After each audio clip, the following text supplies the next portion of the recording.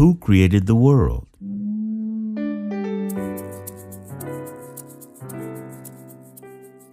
God has revealed in his holy Bible the authentic and historical account of his creative activity. At the sound of his command, the heavens and the earth and the sea and all that in them is was made. Exodus 20, verse 11.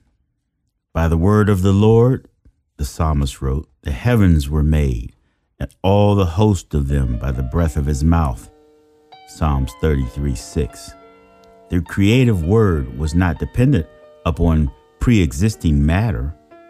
The scripture says, by faith we understand that the universe was formed at God's command, so that what is seen was not made out of what was visible. Hebrews 11:3. Though at times God did use pre-existing matter. For example, when he made Adam and the beasts were formed of the earth, and Eve was made from Adam's rib. Genesis 2:7, 19, and 22. Ultimately, God created all matter. The days of the Bible creation account signify a literal 24-hour period. Typical of how the Old Testament people of God measured time, the expression the evening and the morning specifies individual days, with the day beginning at evening or sunset. Deuteronomy 16:6. The Hebrew word translated day in Genesis 1 is accompanied by a definite number. It always means a literal 24-hour day. Another indication that the creation account speaks of a literal 24-hour day. The Ten Commandments offers another evidence that the Genesis creation account involves literal days. In the fourth commandment, God says, remember the Sabbath day to keep it holy. 6 days you shall labor and do all your work, but the seventh day is the Sabbath of the Lord your God. In it you shall not do any work. For in 6 days the Lord made the heavens and the earth, the sea, and all that in them is, and rested the seventh day. Therefore the Lord blessed the Sabbath day and hallowed it. Exodus 20, verse 8 through 11. Well, what was the purpose of creation? Love motivates all that God does, for he is love. 1 John 4, 7 through 21. He created us not only so we could love him, but so that he could love us also. His love led him to share in creation one of the greatest gifts that he could ever give to man, life and existence.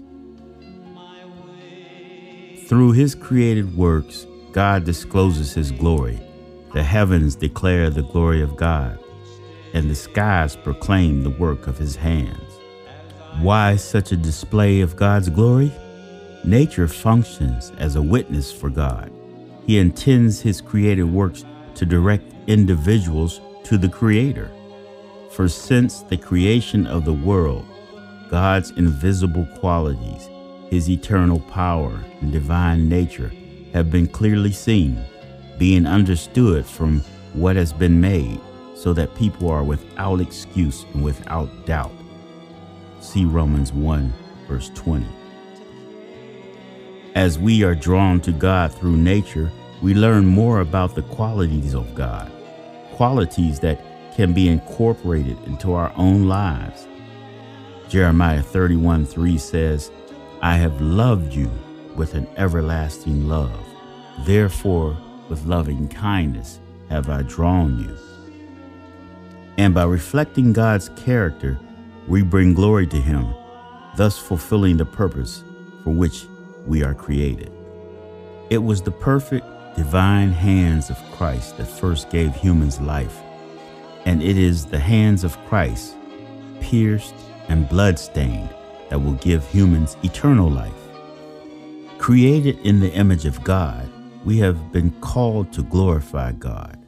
As the crowning act of his creation, God invites each of us to enter into communion with him, daily seeking the regenerating power of Christ, so that to God's glory, we will be able to reflect his image more fully. So, who created this old world? God created this world. And in him we live and move and have our being. So, let's serve him in spirit and in truth.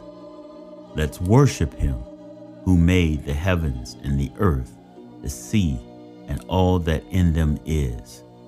For he is God, and he is truly the creator of this world.